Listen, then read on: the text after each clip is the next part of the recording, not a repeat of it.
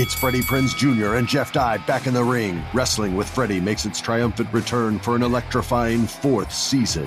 Hey, Jeff, are you ready to rumble our way into an all-new season of Wrestling with Freddie? You better believe I have. I've been practicing my body slams, and I'm jacked. All right, don't go injuring yourself now. We'll be highlighting the best stories and matches of the week in wrestling from AEW, WWE, and have one-on-one talks with the best talents in the world of pro wrestling. Listen to Wrestling with Freddie on the iHeartRadio app, Apple Podcasts, or wherever you get your podcasts. NFL Total Access, the podcast, is getting you ready for the 2024 NFL Draft. I'm your host, Andrew Levy, and I'll be delivering 2 shows a week to make sure you're caught up on the very latest NFL news, including every free agency move and how it changes the draft needs of your favorite team. Draft experts and talent scouts, mock drafts, and a few shock drafts, too. NFL Total Access, the podcast, is already on the clock on the iHeartRadio app, Apple Podcasts, or wherever you get your podcasts. If you love sports and true crime, then there's a new podcast from executive producer Dan Patrick and hosted by me, Jay Harris, that you won't want to miss. Playing Dirty: Sports Scandals. Each week, I'm squeezing the juiciest details from some of the biggest sports scandals ever. I'm talking Marcus Dixon, Olympic gymnastics, Cain Velasquez, salacious Super Bowl-level scandals. Join me on the dark side of sports by listening to Playing Dirty: Sports Scandals on the iHeartRadio app, Apple Podcasts, or wherever you get your podcasts. This is Live Bet Saturday on VSiN, the Sports Betting Network. Second hour of Live Bet Saturday, presented by DraftKings Sportsbook. I'm Jonathan Von Tobel. Pamela Maldonado, got to get through it, I'm excited, is here as well. We got a lot to get to for the rest of the show, but I wanted to open up with this here in the second hour. I'm a big social media guy, really enjoy it. And the other day, Pam, I was looking around. I saw this clip, so I thought this was pretty interesting. I wanted us to kind of expand on this and talk about it here on a really good potential sports betting event, but this is what I saw. Pam Maldonado, she's strong. I think Pam would kick your I think you're so wrong. I love Pam, but listen, a lot of it's up here. You have to be an absolute and utter lunatic to get in the octagon. You have to have something a little bit wrong with you to be willing to get punched in the face repeatedly for a living. You are because so all I'm saying is I'm a little bit more crazy than Pam. Pam's definitely stronger than me. But I beat other women arm wrestling that do CrossFit for a living. It's all about technique and being able to get into people's heads. So that's your friend, Kelly Stewart. Dare I say a friend of mine as well, who believes that she's being disrespected here and in hypothetical odds is a pretty big underdog. And I think, Kelly, would you like to respond to these allegations that you would be the underdog here in this matchup? Yeah. Okay. Listen, this is, and this is where I want to give a nice compliment to Pam because I didn't do it on the Kelly and Murray show. Pam is a wonderful, loving human being, which is why she doesn't behave like me. She does not want to seek violence every day. Pam would rather hug it out. She doesn't want to punch people in the face. That's all I'm saying. I think that you have to kind of take that into account. I'm like an angry little elf at times, right? Even though Pam and I are the same size, she's probably got at least 10 pounds of muscle on me. You cannot underestimate the power of the brain and determination for being an absolute utter lunatic. Kelly, you know what? For all those times that you did the horns down and you made me wear a KU shirt at Kansas State instead of my Longhorns, you know what? I can bring it out. I will rip your throat.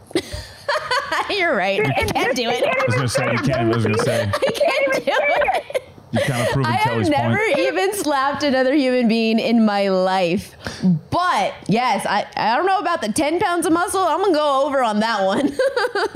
Listen, here's the key to me winning this fight. Pam gets me on the ground. I am absolutely in a world of hurt. I know. She would choke me out, pin me down, and it would be over. I'd have to tap or pass out, one of the two. But if we stood up and boxed, I think it'd be a really interesting fight. That's why I had to say I thought Mike Palm priced it just a little bit wrong. So I just had to come on and defend my honor a little bit. I think if we boxed, that even then I could just wear you out. Just for like shits and giggles, I end up going like 9 miles just because I got bored. So I think I could just like make you run around the ring a little bit, and then by the second round you're like, all right, I can't do this anymore. Well, I think it really depends. You're right. If I got a couple of haymakers in, though, it could be real bad. So the hypothetical odds for this mixed martial arts bout, Pam would be a minus 500 favorite according to the Superbook, and Kelly, I made the odds minus 650 in favor of Pam. And you hit on the key factor. If I'm in Pam's corner and I'm coaching her, you mentioned that she's a hugger. I would have her hug you to death. I would have her take you down and just squeeze you as hard as she possibly could. I think that's the route to victory here. I think you're up against it.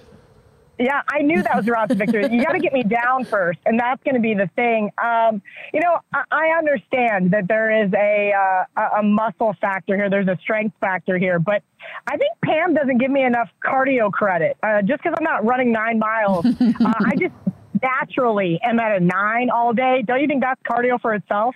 I will give you the Kansas. I will give you that Kansas benefactor of, you've got different levels to you that maybe I haven't seen because we are friends. I don't want to see what that other side looks like. All right, I like it. Kelly, before we let you go really quickly, I don't know anything about Ariel. Are you a short favorite there? Should you be a bigger favorite over Ariel? Oh, Ariel wouldn't even fight me back. She actually joked in a group chat with Pam and I yesterday. She's like, you know what? If you broke my nose, I wouldn't even be mad. I'm like, what? So I think she would just cower down, and that's okay, because that's just who she is. She's a lover, not a fighter as well, and she would probably just be like, all right, Kelly, if you want to punch me in the face that bad, go for it. And then let's grab martinis after. Exactly. No, but see, Pam, on the other hand, who wanted to do this for charity? I'm like, I'm not getting punched in the face for charity. Listen, I'm all for helping out the dogs and the veterans, but you're going to punch me in the face, I'm going to need that money to buy myself a new face. You know what? I come from back in my poker days. A lot of things like this, these prop bets always happen. There's always some player A against player B, and it was never for charity. It was for like big time money, like ones that I remember, like 100K. Now, granted, we don't have that, but like, we got 5, 10K. We got something. Honestly, if we wanted to do this, I am fully on board. We had Joe D'Amico who said, "I will." We wanted to raise money. All we have to do is listen to the mentions. They don't want to see us beat each other up. They want to see us mud wrestle. All right. Well, that's a different conversation. I want to see you guys beat each other up. So let's just put that one in the column. I'm on board. Kelly, before we let you go, we'll do the professional thing. Kelly, of course, works for Wager Talk, and the Kelly Murray podcast is where you can find this conversation and many other great ones with John Murray over at the Westgate Superbook. Big college basketball day, and the Super Bowl's on the horizon. You got anything to leave us with in terms of some wagers today? Yeah, so I did lay the 5.5 with San Diego State. This is just a purely system play I've been playing over the last 4 years, college football and college basketball. Lay it with the unranked favorite at home. I personally looked at the Big 12 card and played 3 other games today. I really do like this UCF team, especially at home. Oklahoma, if you remember, they absolutely just embarrassed my Kansas State Wildcats earlier in the week. I think they're getting a little too much love here in the marketplace. I made this game a pick'em, so I caught 1.5 at home with UCF. And then I took Pam's Texas Longhorns that she thinks I hate so much. I do know, obviously, they do have Iowa State on deck, but this is a league where every Big 12 game is a look-ahead game. I don't think any of these teams are looking ahead, and I do like her Texas Longhorns catching 4.5 at Texas Christian. I do think that game the week prior with Texas Tech, little fraudulent there down the stretch. Texas Tech kept it close until late. Got to cover with TCU if you took it there. And I really like Baylor today as well. And that is another one of those kind of system-ish plays, if you will. You're looking to back the home team that is both ranked opponents here. But the home team laying it just a short number. I did lay 3 with Baylor. And then I know you guys want to hear about the Super Bowl, and I want to give you a side. I am so close to laying it with the Niners. I just haven't trusted this team during the playoffs, but I really, really want to. I just saw a couple books move to 2.5. Money line's getting a little bit higher. I'm gonna have to probably man up here and get to the window with the Niners. This is just becoming eerily reminiscent of Super Bowl 55. Well, if we're talking about manning up, JBT actually has a futures ticket on the Chiefs to win the Super Bowl, and he's right now teeter-tottering whether he wants to hedge or not. What's your general thoughts on whether a person should be hedging? Well, it all depends, right? I said I wasn't hedging when Ravens started to hit 5 at Circa in Colorado, and everybody's like, why wouldn't you call your sister and see if she'll put down a couple dimes for you? And I'm like, yeah, it's a lot of work. I think the Ravens are going to win the game. And then in hindsight, I probably should have done that. And that's the problem with hedging. I had a dime on the Ravens to win 20 grand. That dime wasn't going to change my life. Was it 20 grand going to make me have a profitable football season? Yeah, it was. And I probably should have guaranteed myself that. And so the way I look at hedging is, do you need the money? Was there an appropriate hedge spot, right? Which there is here with the Chiefs. You're not laying a ton of money if you wanted to bet Niners money line. And how much are you going to guarantee yourself, right? So there was a kind of a different scenario with my boyfriend, right? He took the 4.5 with the Chiefs. He also had a Ravens future at a different number than myself. And he kind of went back and forth on it. He's like, look, I'm guaranteeing myself, I think it was 10 or 15 grand. And I said, you should do that. And I think it really is a case-by-case basis. It's not something that I've ever been successful at doing. How about that, Pam? Well, I think the thing that changes... If I hedge, I always regret it. If I don't hedge, I always regret it. How about that? The thing that changes the mindset for me, too, is it's not a life-changing amount of money. You're absolutely right about that. It's that I think the 49ers are the side. So you know what I mean? So I feel like I'm going to lose out on this. That's a different scenario in itself as well. If you also think the 49ers are a side, that opens up a whole new element to things. And I absolutely would hedge then. Yep. All right, Kelly, we appreciate some time. Thank you very much. Apologies for the slander that you had to undertake here on the price of this MMA fight. Hey, I appreciate you guys. It's been a fun 24 hours. Yeah, you got it, Kelly. Thanks. Appreciate it. See you in town. Kelly Stewart, Kelly Vegas. How you feeling, huh? You saw a little bit of fight from Pam there. She was getting a little feisty there. I am a lover, not a fighter, but I will fight for what I love. So if there's something on the line that is worthwhile, I am very competitive. So I may not have like a mean bone in my body, but I am very competitive. Have you ever played that card game, like Super Speed and Speed? No. Like, I get outrageous for something as basic as that. Well, here's the thing, and I you know what, I should do this with Kelly here, because I don't want to make any accusations where, it doesn't want to, I don't want to sound like I'm talking smack. I saw Kelly swing a golf club.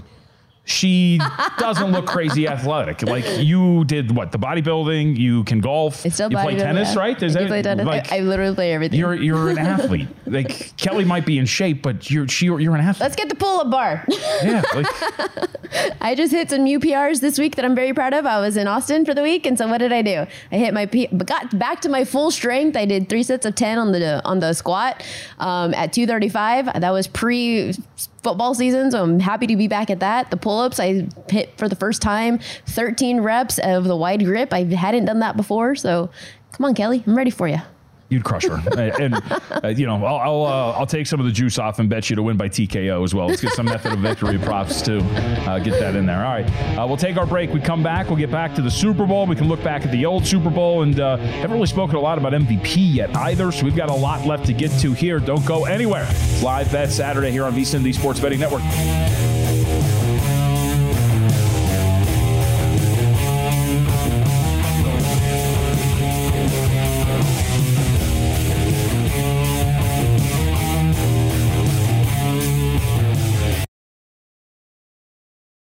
Attention all wrestling aficionados. Wrestling with Freddie makes its triumphant return for an electrifying 4th season. This is Freddie Prinze Jr., and I am beyond thrilled to announce that our wrestling extravaganza is back, and joining me once again is the one and only Jeff Dye. Get ready as we highlight the most jaw-dropping matches, dissect the fiercest feuds, and uncover the latest twists and turns in the world of pro wrestling. We're dusting off our legendary side quests and unleashing a barrage of brand new segments that will keep you guys on the edge of your seat like our talks on Unsanctioned Thursdays. Freddie, you know we got to give the people what they want. This season, we have an all-star lineup of special guests who are going to be gracing our podcast, bringing with them their own unique insights, experiences, and all of that in the world of pro wrestling and beyond. Whether you're a seasoned wrestling veteran or a fresh-faced newcomer, we promise an experience like no other. So buckle up, wrestling fans. Listen to Wrestling with Freddie as part of the My Cultura Podcast Network, available on the iHeartRadio app, Apple Podcasts, or wherever you get your podcasts. NFL Total Access, the podcast, is getting you ready for the 2024 NFL Draft. I'm your host, Andrew Levy, and I'll be delivering 2 shows a week to make sure you're caught up on the very latest NFL news, including every free agency move and how it changes the draft needs of your favorite team. Draft experts and talent scouts, mock drafts, and a few shock drafts, too. NFL Total Access, the podcast, is already on the clock on the iHeartRadio app, Apple Podcasts, or wherever you get your podcasts. If you love sports and true crime, then there's a new podcast from executive producer Dan Patrick and hosted by me, Jay Harris, that you won't want to miss. Playing Dirty: Sports Scandals. Each week, I'm squeezing the juiciest details from some of the biggest sports scandals ever. I'm talking Marcus Dixon, Olympic gymnastics, Cain Velasquez, salacious Super Bowl-level scandals. Join me on the dark side of sports by listening to Playing Dirty: Sports Scandals on the iHeartRadio app, Apple Podcasts, or wherever you get your podcasts.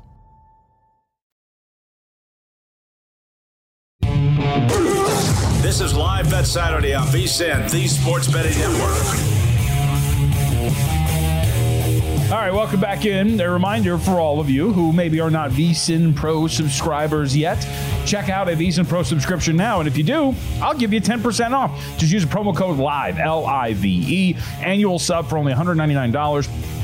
Get access to everything we do here at VSiN, daily best bets, the betting splits courtesy of DraftKings, and our big game betting guide, all for $199 for a full calendar year. Use promo code LIVE, L-I-V-E, at vsin.com/subscribe.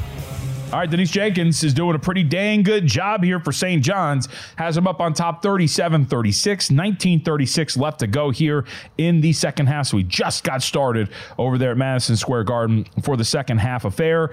In terms of scoring, as I mentioned, Jenkins for St. John's, leading scorer for the Red Storm right now, 13 points on 4-6 shooting. He is 3 of 4 from three-point range. So a very big day here for Jenkins. Stephon Castle, leading scorer for the Huskies at 12 points, 5 and 9 from the floor. In the spot du jour of the morning. A lot of people on St. John's here catching the points at home at MSG against UConn. So we'll keep our eye on that second half. We do have some really good tips coming up a little bit later today. The next best one coming up in about 45 minutes.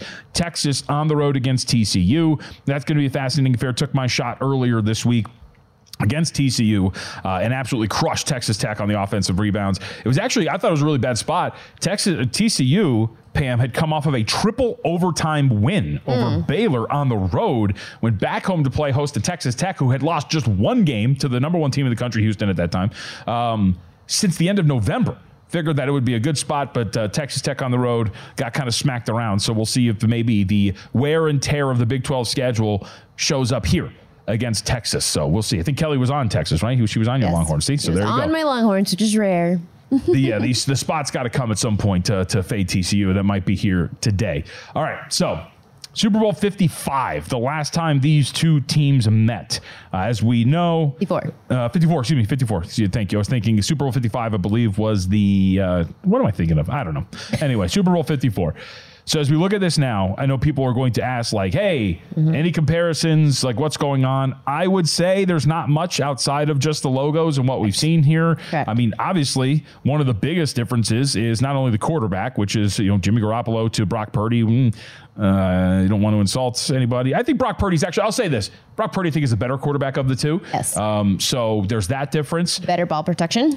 Yes, and there's also the big difference of Tyreek Hill is not here. Sammy Watkins was on that team for the Kansas City Chiefs. Those are two fast and explosive receivers. Christian McCaffrey. Yep, Christian McCaffrey wasn't a part of it. Raheem Mostert is very good and very fast, but he's not the all-around guy that McCaffrey is. So I think we're both in alignment here. A game that was 31-20, had 51 total points, all of those things.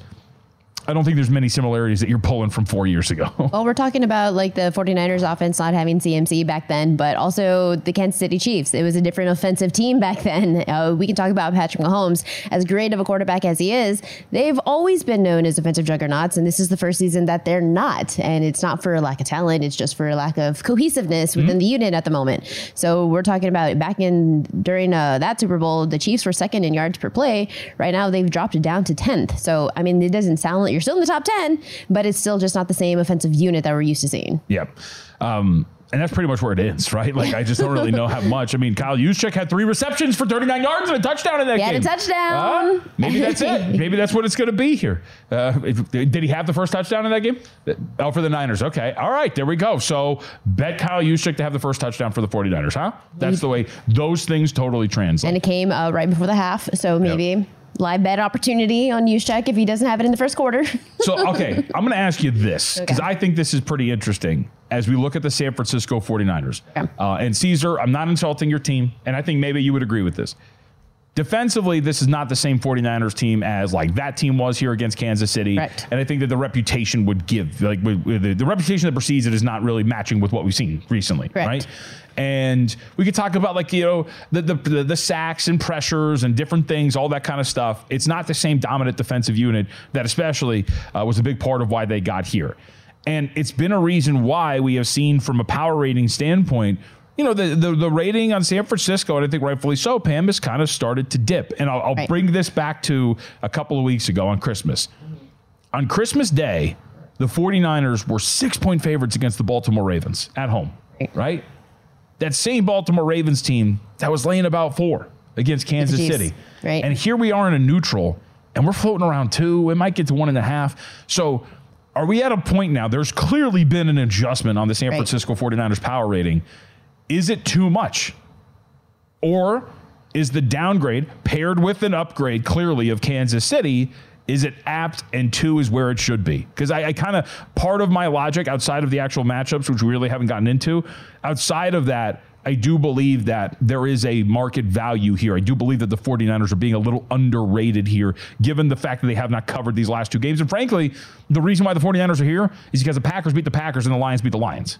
Yeah, that is true. I think it's a little bit of both. I think you can have an answer that maybe they are being undervalued to a certain extent, but I think also the Kansas City Chiefs are being undervalued as well, simply because it's not the same offensive Chiefs that we're used to seeing. So this is the same, what I was talking about, the offense for the Chiefs not being there this year compared to years past. It's the same thing for the 49ers. Their defense hasn't been here compared to years past. So it's a little bit, you meet in the middle type of scenario, and it really comes down to what are you undervaluing, overvaluing when it comes to what side of the ball is going to win the biggest game in the NFL. So if you believe that it is an offensive, then they could be the 49ers and maybe you're undervaluing them. If defenses wins games and then, your quarterback is Patrick Mahomes who can make plays, then the Chiefs are being undervalued, which is why I like them on the money line. That Super Bowl was such a great Super Bowl for me. Won a lot of money. Only had 1 loss the entire time. Did you take the Juszczyk to score a touchdown? No, I did not. Because that was like an insane. It was probably like 10-1. Yeah. I had a great time. Won a lot of money. I only had 1 loss that whole Super Bowl in terms of sides, totals, props. Patrick Mahomes rushing yards. Never forget it. Absolutely never forget it. All right. So, as I mentioned, 31-20. That was the score last time around. Right. High scoring, explosive offenses. We saw it all. Where are you at with this total? Because I haven't really asked you too much about 47.5 and where we're at now for this current iteration of Chiefs 49ers. I like the under 47.5. Yeah. This is the one that I have put my money on already. I like everything that I have seen from the Chiefs defense this season as far as shutting opponents down in the second half. And if I like a total to go under or a team to win, it's because of that reason. What are you doing for me in the third and fourth quarters? Steve Spagnuolo's defense has been hella scary all season long. The defensive line with Chris Jones, that is a force to be reckoned with. Scary. I like it. It is really scary. Like it is a force to be reckoned with. You have the backfield coverage with L'Jarius Sneed. He's the driving force to the defensive success. And then you have the defensive talent plus the years of experience with Spagnuolo's defense. I mean, this is a complete defense on every metric side that can absolutely threaten Brock Purdy from being able to have generating any type of passing game, that can have the ability to stop Christian McCaffrey or at least force him into like the passing role as suspect as the defense that they have against the run. I think it is strong enough because of the pass rush to complement, and that's how you can limit the 49ers offense. The second half adjustments from the Chiefs all season long have just proven to be, it is elite. It's not a fluke. It is shown every single game from the start of the season till now when it matters most. And this is why the second half unders 18-2 for the Chiefs, fourth quarter unders 19-1. I am not messing with those trends. Those are trends that I strongly believe in because there's data metrics to back it up. So I'll take the under 47.5. second half under, fourth quarter under. Yeah, we're at odds in terms of the side, but we're in agreement here with the total. So I think under 47.5 is the side too. And I do believe like part of it is my logic when it comes to the way that this game plays out, which is if you're going to beat this Chiefs defense, I think it's up the middle. I think you're running the ball. I think you're running it effectively. I think Christian McCaffrey's going to have a pretty big game. Going back to our trends, right? I think you're going to try to win this time of possession. And I think you're going to try to really work a run defense that has not been very poor. And on the other end, kind of what you're talking about here, you have Deebo Samuel. You have Steve Spagnuolo, who has been brilliant. You got a secondary who I think can match up with these wide receivers that can make this pretty tough for Brock Purdy.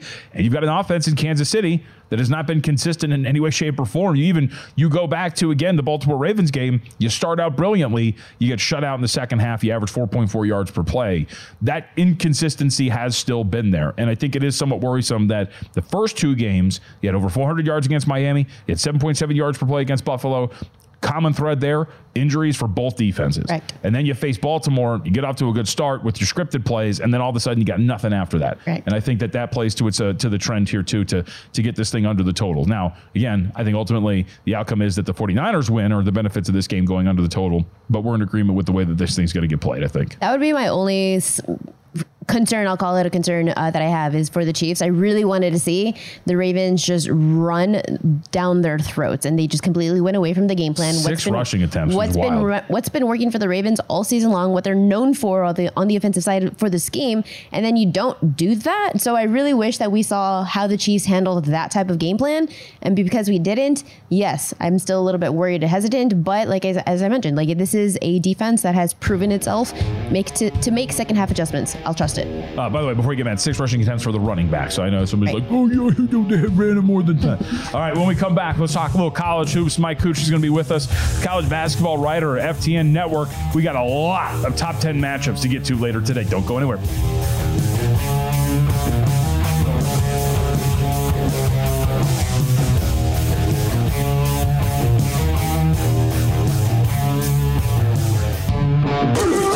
This is Live Bet Saturday on VSiN, the Sports Betting Network. With Omaha Steaks, you'll fall in love at first bite with their tender steaks, juicy burgers, air-chilled chicken, and more. You're going to love every bite. It's Omaha Steaks guarantee. And for a limited time, when you go to omahasteaks.com/VSiN, you'll get 4 free air-chilled boneless chicken breasts and 4 free juicy, rich, boneless pork chops with your order. Minimum purchase may apply. Check it out, omahasteaks.com/VSiN.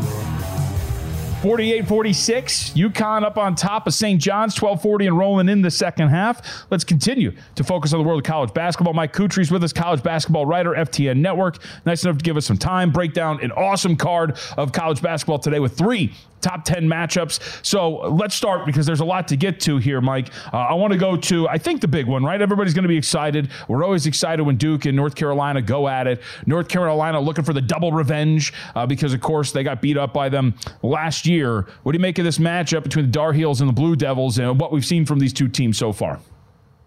Yeah, it's always fun when we get Duke and UNC matchup. The juices are going to be flowing over there at the Dean Dome in Chapel Hill. But I'm actually a seller of this UNC team. I mean, RJ Davis and that Tar Heel squad has had a fantastic year so far. But, I think they're playing a little bit above their level right now. And I think Duke has a couple matchup advantages in this game here against UNC, where number one, Duke is an elite transition defensive team, and UNC does seek a lot of their offense in transition through that classic Tar Heel secondary break. So I think Duke can really stifle the UNC transition attack here.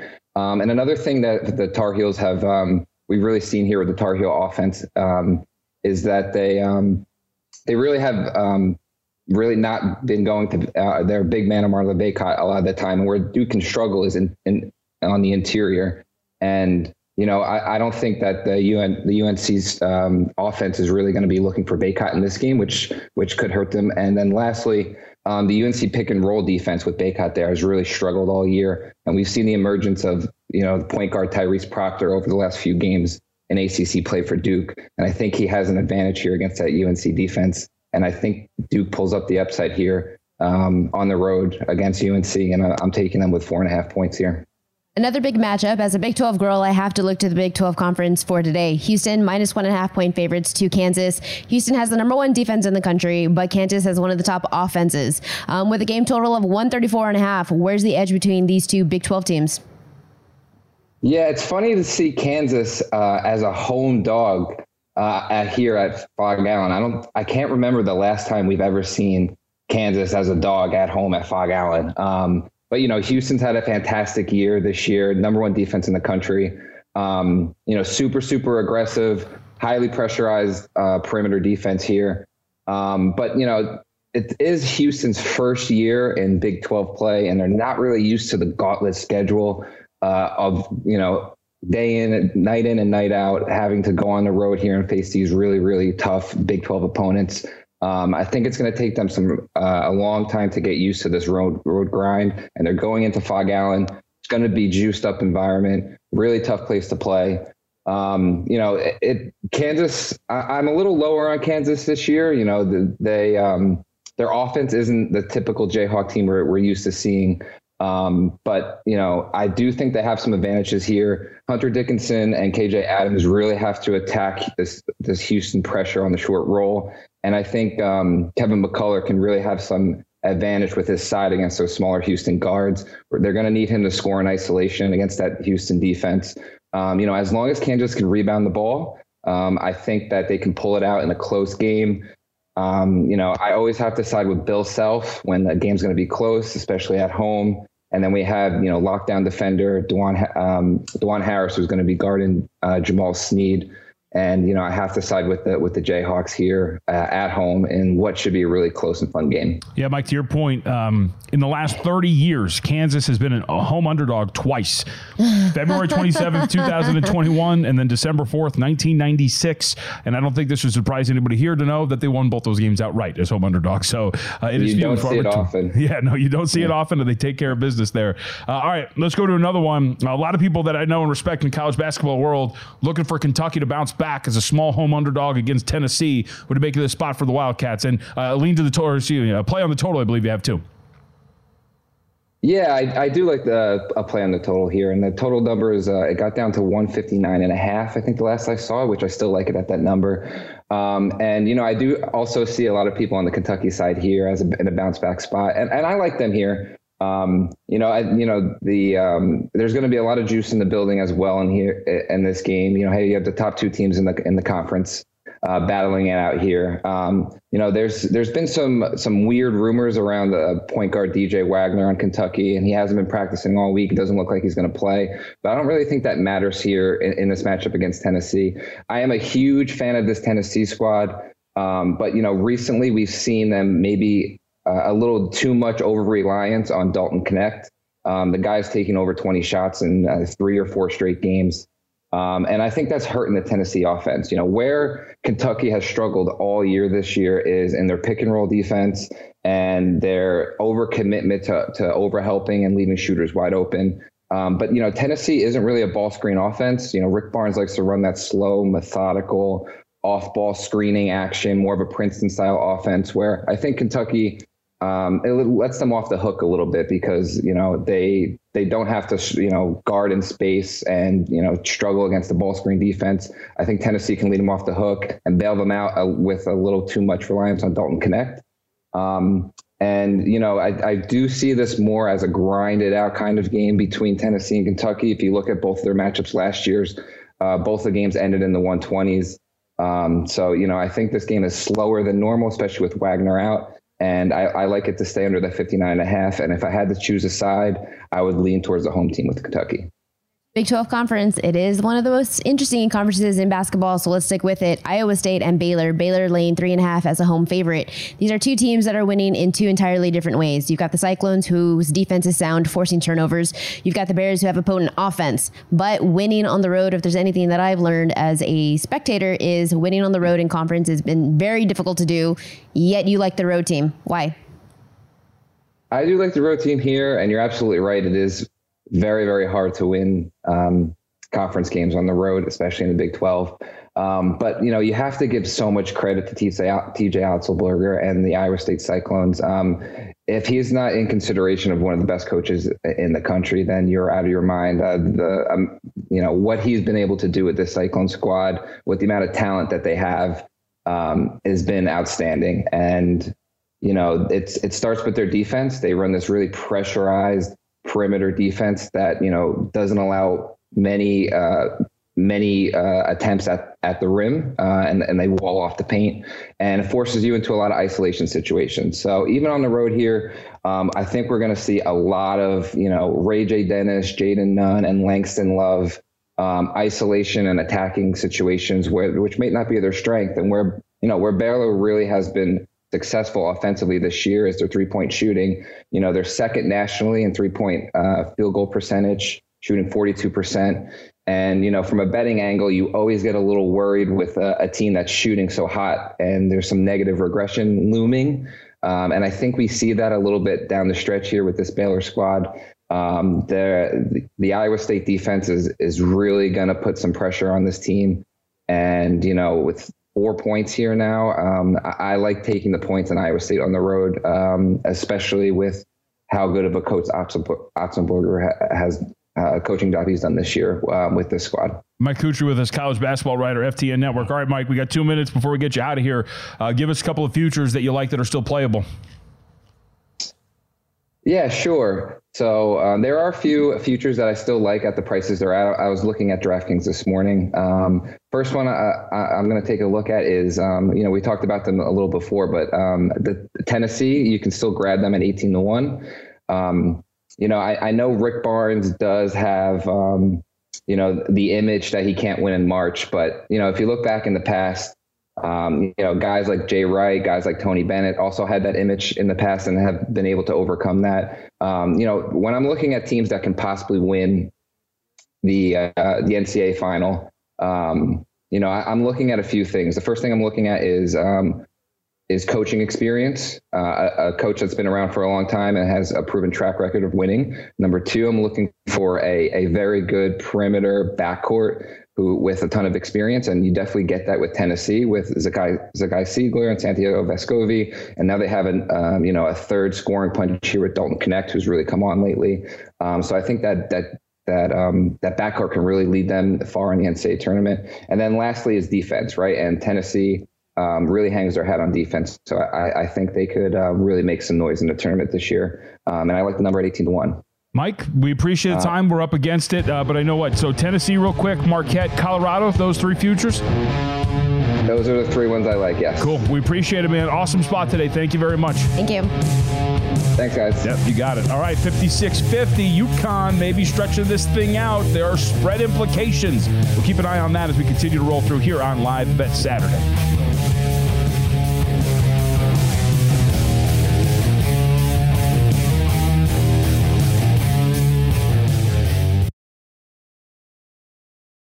Attention all wrestling aficionados. Wrestling with Freddie makes its triumphant return for an electrifying 4th season.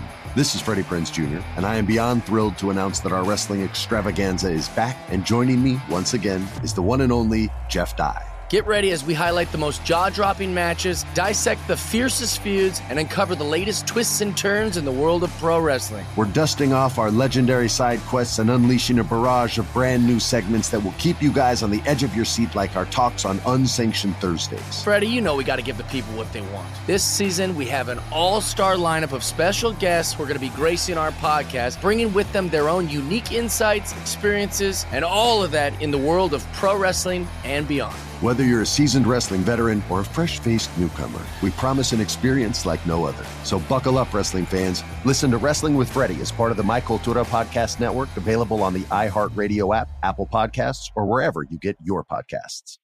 NFL Total Access, the podcast, is getting you ready for the 2024 NFL Draft. I'm your host, Andrew Levy, and I'll be delivering 2 shows a week to make sure you're caught up on the very latest NFL news, including every free agency move and how it changes the draft needs of your favorite team. Draft experts and talent scouts, mock drafts, and a few shock drafts, too. NFL Total Access, the podcast, is already on the clock on the iHeartRadio app, Apple Podcasts, or wherever you get your podcasts. If you love sports and true crime, then there's a new podcast from executive producer Dan Patrick and hosted by me, Jay Harris, that you won't want to miss. Playing Dirty: Sports Scandals. Each week, I'm squeezing the juiciest details from some of the biggest sports scandals ever. I'm talking Marcus Dixon, Olympic gymnastics, Cain Velasquez, salacious Super Bowl-level scandals. Join me on the dark side of sports by listening to Playing Dirty: Sports Scandals on the iHeartRadio app, Apple Podcasts, or wherever you get your podcasts. This is Live Bet Saturday on VSiN, the Sports Betting Network. Looking for a super offer for Super Bowl 58? DraftKings Sportsbook has you covered. Download the DraftKings Sportsbook app now. Use code VSiN.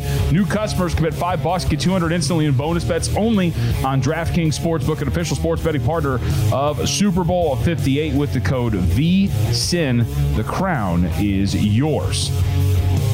Back here on Live Bet Saturday, UConn has their largest lead of the game, up 62-51 over St. John's over at Madison Square Garden. 8:40 left to go in the second half. St. John's closing in this matchup is about 3.5 3-point underdogs, total of 145.5. So 11-point lead right now for the number 1 team in the country. Let's talk a little hoops, but of the professional variety. In the NBA, Andy Bailey's nice enough to give us some time here today. Covers the NBA for Bleacher Report, does an awesome job, one of the better NBA minds out there. Andy, we appreciate some time. So I wanted to start with seemingly tracking your social media last night, a game that you had your eye on. Denver Nuggets at home against the Portland Trail Blazers. A very good performance for Nikola Jokic. I think 27, 22, and 12 is a pretty good night for anybody in the NBA. So I wanted to start with this. We obviously know what's going on with Joel Embiid. The betting market has shifted to make Nikola Jokic the odds-on favorite to win most valuable player. In your mind, is that right? Is he head and shoulders above a Shai Gilgeous-Alexander, Giannis Antetokounmpo? Is this award his to lose yet again now that Embiid's potentially out of the picture? Yeah, I think the market reflects perfectly what's going on. And thanks for the kind intro and for having me. It really is amazing that 27, 22, and 12 is just kind of taken for granted at this point with him. Like, he puts up crazy lines, seems like almost every week. You know, there's some game, it's like, did you see what Jokic did? And obviously we were having similar reactions to Embiid before his injury, but I think the report this morning from Shams Charania was they're basically picking between surgery and rest and rehab. So if we weren't already counting him out of the MVP race, I think we certainly can now, because he's going to miss that minimum games threshold. So I think the obvious pick at the moment is probably Jokic, but I would not rule out Shai Gilgeous-Alexander. OKC could finish first in the West, which would, give him a lot of sway with the voters.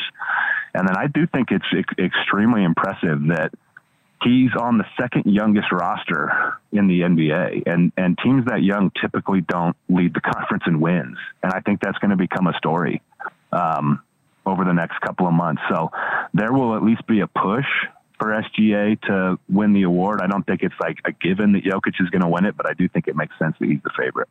So I think following up on that, because you mentioned, the minimum threshold that Embiid's probably going to miss out on, where are your thoughts on this? Because we've seen a lot of different aspects of it, right? The fact that it's somewhat unfair, that it's only going to be the 65 games, it's going to eliminate it. We've seen conversations around guys like Tyrese Halliburton and Embiid potentially coming back early, right? Because they don't want to miss out on that mark. Where do you stand with this threshold of the 65 games, and can there be some sort of an improvement so guys don't rush back and maybe extend out some of these injuries? Because we saw it exactly happen with Halliburton with his groin injury. Right.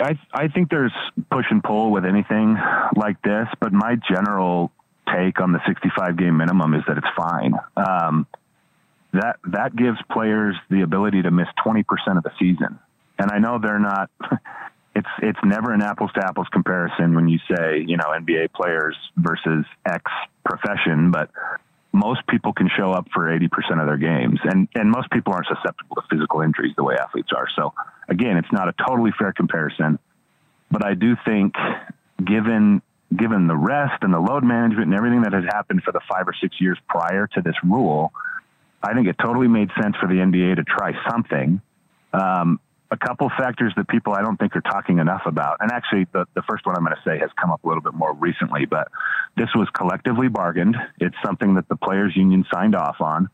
And I think it was Paul Reed from the Sixers said, I never signed off on this.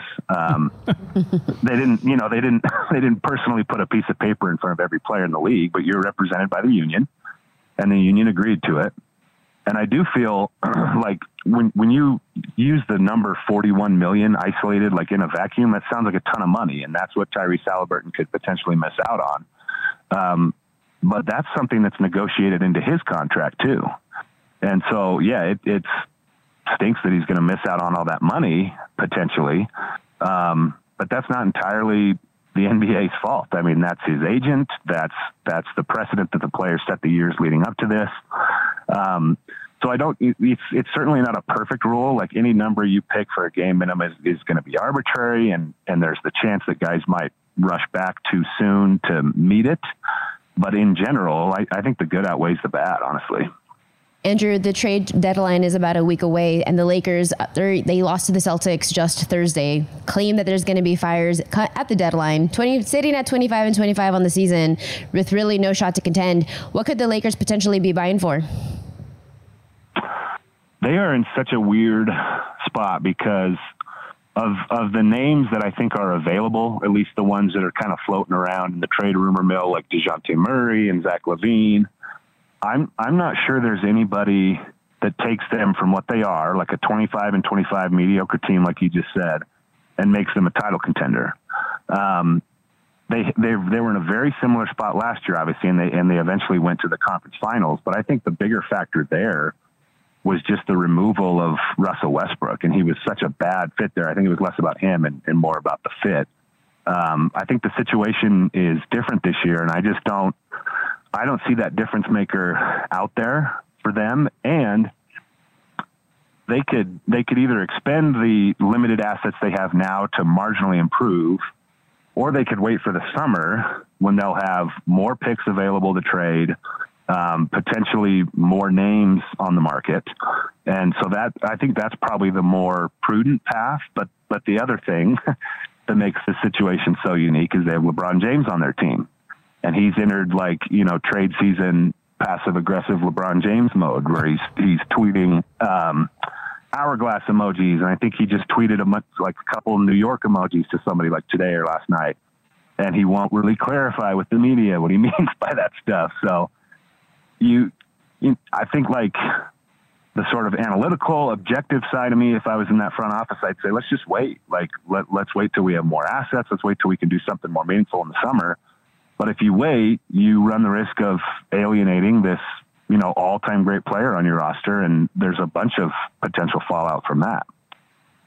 Andy Bailey with us. And by the way, the one with the Statue of Liberty and the crown and everything like that. So hopefully it just means we're going to play the Knicks soon, but you never know with LeBron James. Yeah. Right?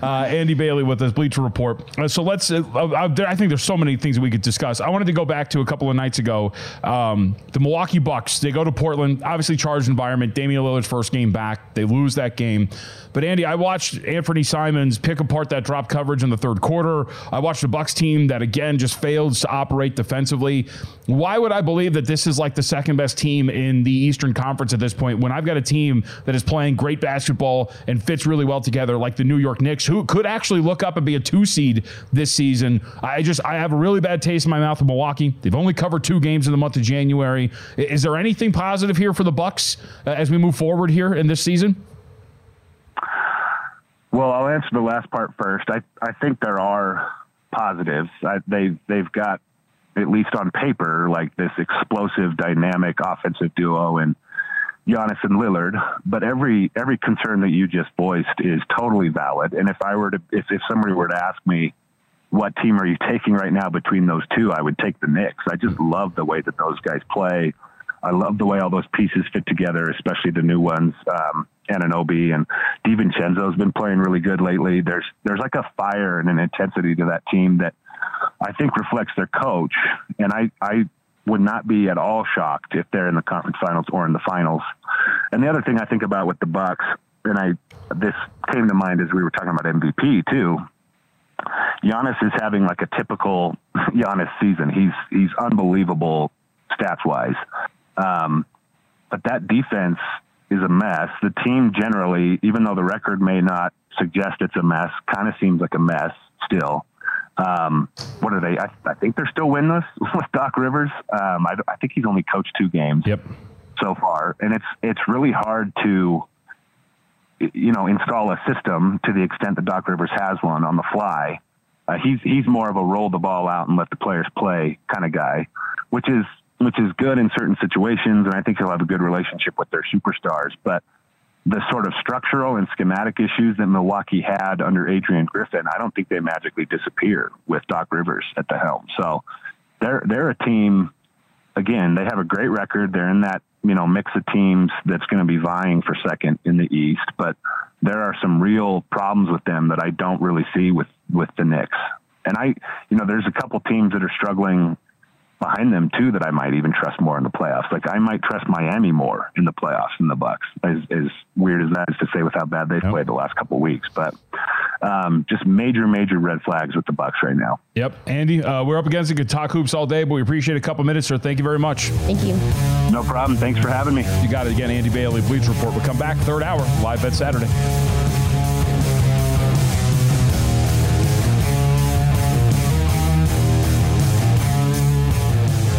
It's Freddie Prinze Jr. and Jeff Dye back in the ring. Wrestling with Freddie makes its triumphant return for an electrifying 4th season.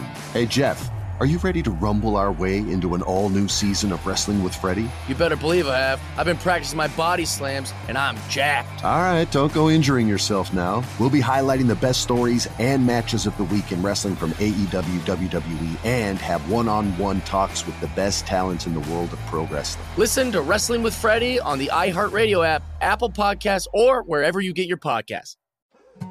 More Than a Movie is back with Season 2. I'm your host, Alex Fumero, and each week I'm going to talk to the people behind your favorite movies. From The Godfather, Andy Garcia. He has the smarts of Vito, the temper of Sonny, the warmth of Fredo, and the coldness of Michael. To the legend behind La Bamba, Lou Diamond Phillips. When I walked in, I didn't think I had a shot at Richie because John Stamos' picture was already up on the wall. Listen to More Than a Movie on the iHeartRadio app, Apple Podcasts, or wherever you get your podcasts.